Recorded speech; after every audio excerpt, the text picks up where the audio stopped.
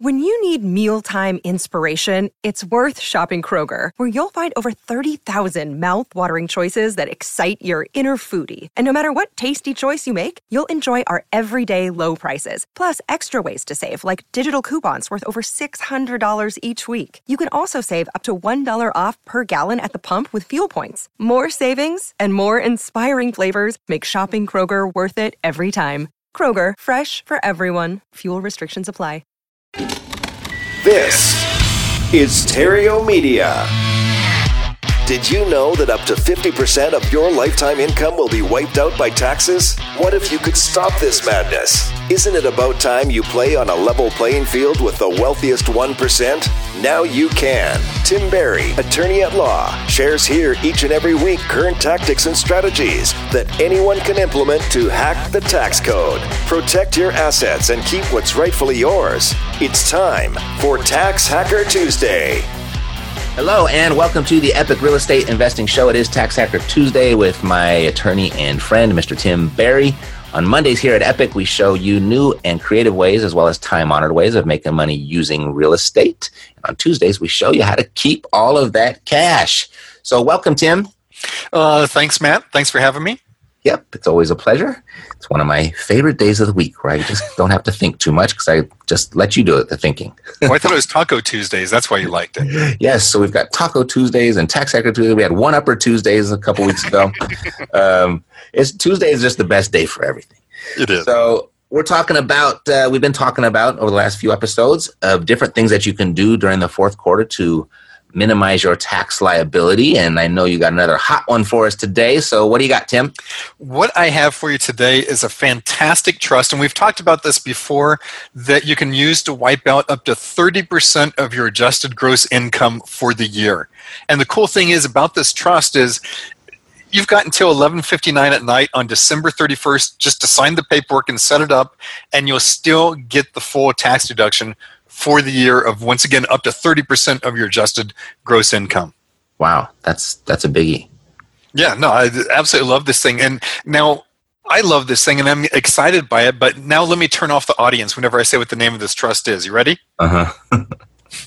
It's something called a charitable lead trust, a charitable lead trust. And I say this is going to turn off the audience because even though a lot of people talk a good game, as soon as you mention anything with the word charitable in it, interest just plummets. Everyone says, oh no, well, charity begins at home. I want to keep the money in the family, blah, blah, blah, blah, blah. Hey, that's cool. I get it.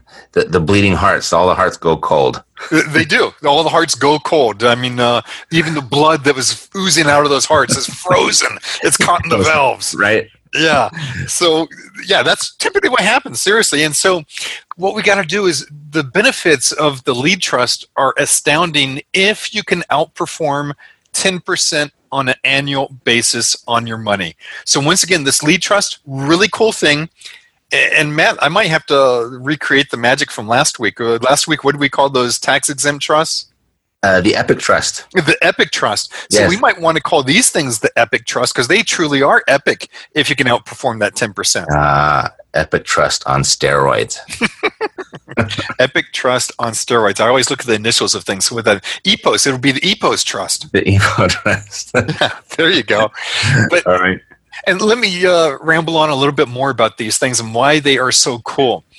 What you do is, whenever you set up the trust, you have to move assets equal to the value of what you want for the tax deduction. So let's say you made $500,000 for the year and you want to get your 30% tax deduction. So you got to move assets worth $150,000 into the trust. And notice the weasel word I'm using here. I'm not saying cash. You got to move cash. You got to move assets. So if you got a real estate property that's worth $150,000, cool, move it in there. If you got a 30% interest in a property that's worth $450,000, and is that 150 30% times? No, I was wrong. If you got a property worth $500,000 and you want to move a 30% interest of that property in there, cool, you can do that. Just a portion of it. Yeah, just a portion. If you got a promissory note out there that you loan someone some money of $150,000 and you want to move the promissory note in there, cool, you can do that. So this doesn't even have to be funded with cash. You can fund this with assets you already have. Okay, so if you take this asset and move it into the charitable lead trust, how does that affect ownership?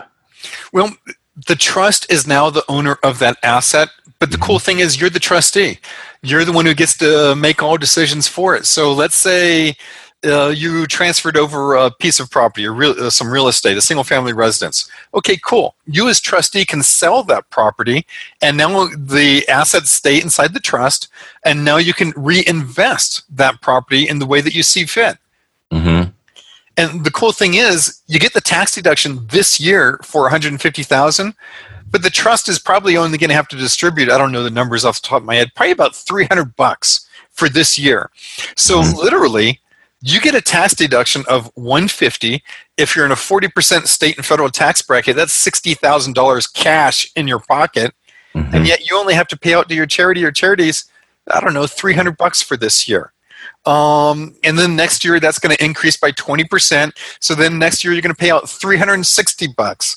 And then next year, you're going to pay out $420. And yet you got that tax deduction in year one of $60,000. If you reinvest that tax deduction of $60,000 at, let's say, 10%, that's generating $6,000 a year of income, more than enough to pay off these measly payments you got to make. Okay. All right. I get it, I think. So where does the charitable part come in? Charitable part is you're making payments to your favorite charity or charities over the next, let's say, 20 or 30 years through this trust. And so they get their whopping $300 this year. They get their whopping $360 next year.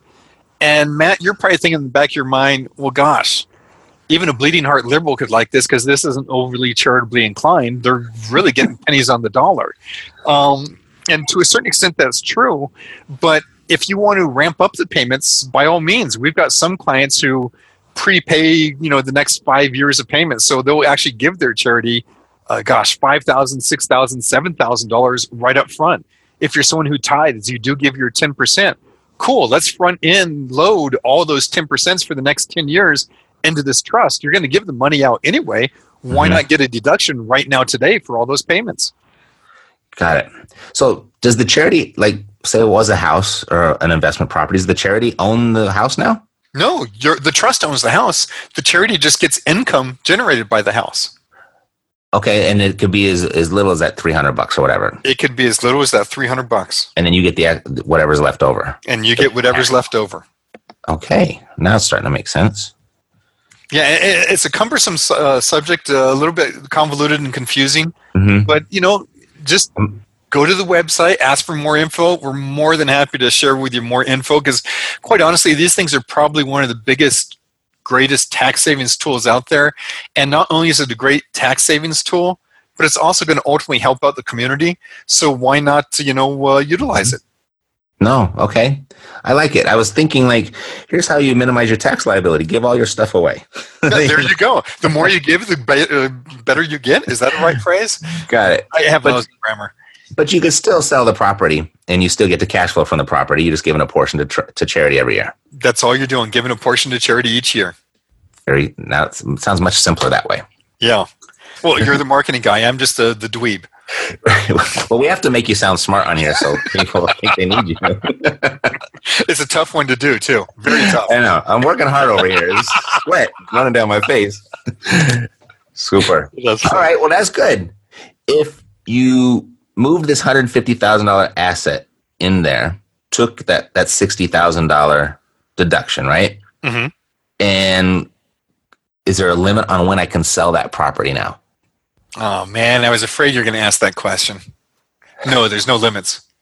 So I could sell it the next year? You could sell it the next year. You could sell it the next day. You could sell it the next second. And I don't have to give that deduction back? You don't have to give that deduction back. Whew, I think we'll leave this in. It sounds even better. No, it's a fantastic tool. The challenge with the charitable lead trust, and the reason why more people don't use them, is they're kind of hard to understand. It takes a lot of math to look at the numbers and everything, but once you understand them, they're probably one of the greatest tools out there. Super. Well, that's why we have you, so you can explain that to people. Hopefully I can explain. If not, just bamboozle them, Perfect. So whenever you're ready to have Tim customize a Tax Hacker blueprint for you, or if you want to talk about this charitable lead trust, go to taxhacker.com, answer a few questions about your situation, tell Tim what you'd like to have happen, and his team will take it from there. And then they'll even give you a copy of his free book, All Around Trump's New Tax Plan, specifically what the press isn't telling you. We're going to have a new book for the new year, though, Tim. Okay, so what should we make it? What's a good, exciting subject for everybody? I don't know. I guess we'll wait till after. Well, by the time you're hearing this, the elections have already passed. So how about New Year, New Opportunities? New Year, New Opportunities, something like that. I think so. There you go. All right, perfect. All righty, go to taxhacker.com and get everything you're looking for there, and we'll see you right here next week. Take care. You too, man. Bye. That's it for today, as we dream of a tax system that works just for you. But until then, you have Tim Barry.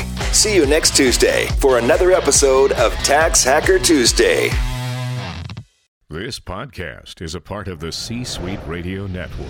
For more top business podcasts, visit c-suiteradio.com.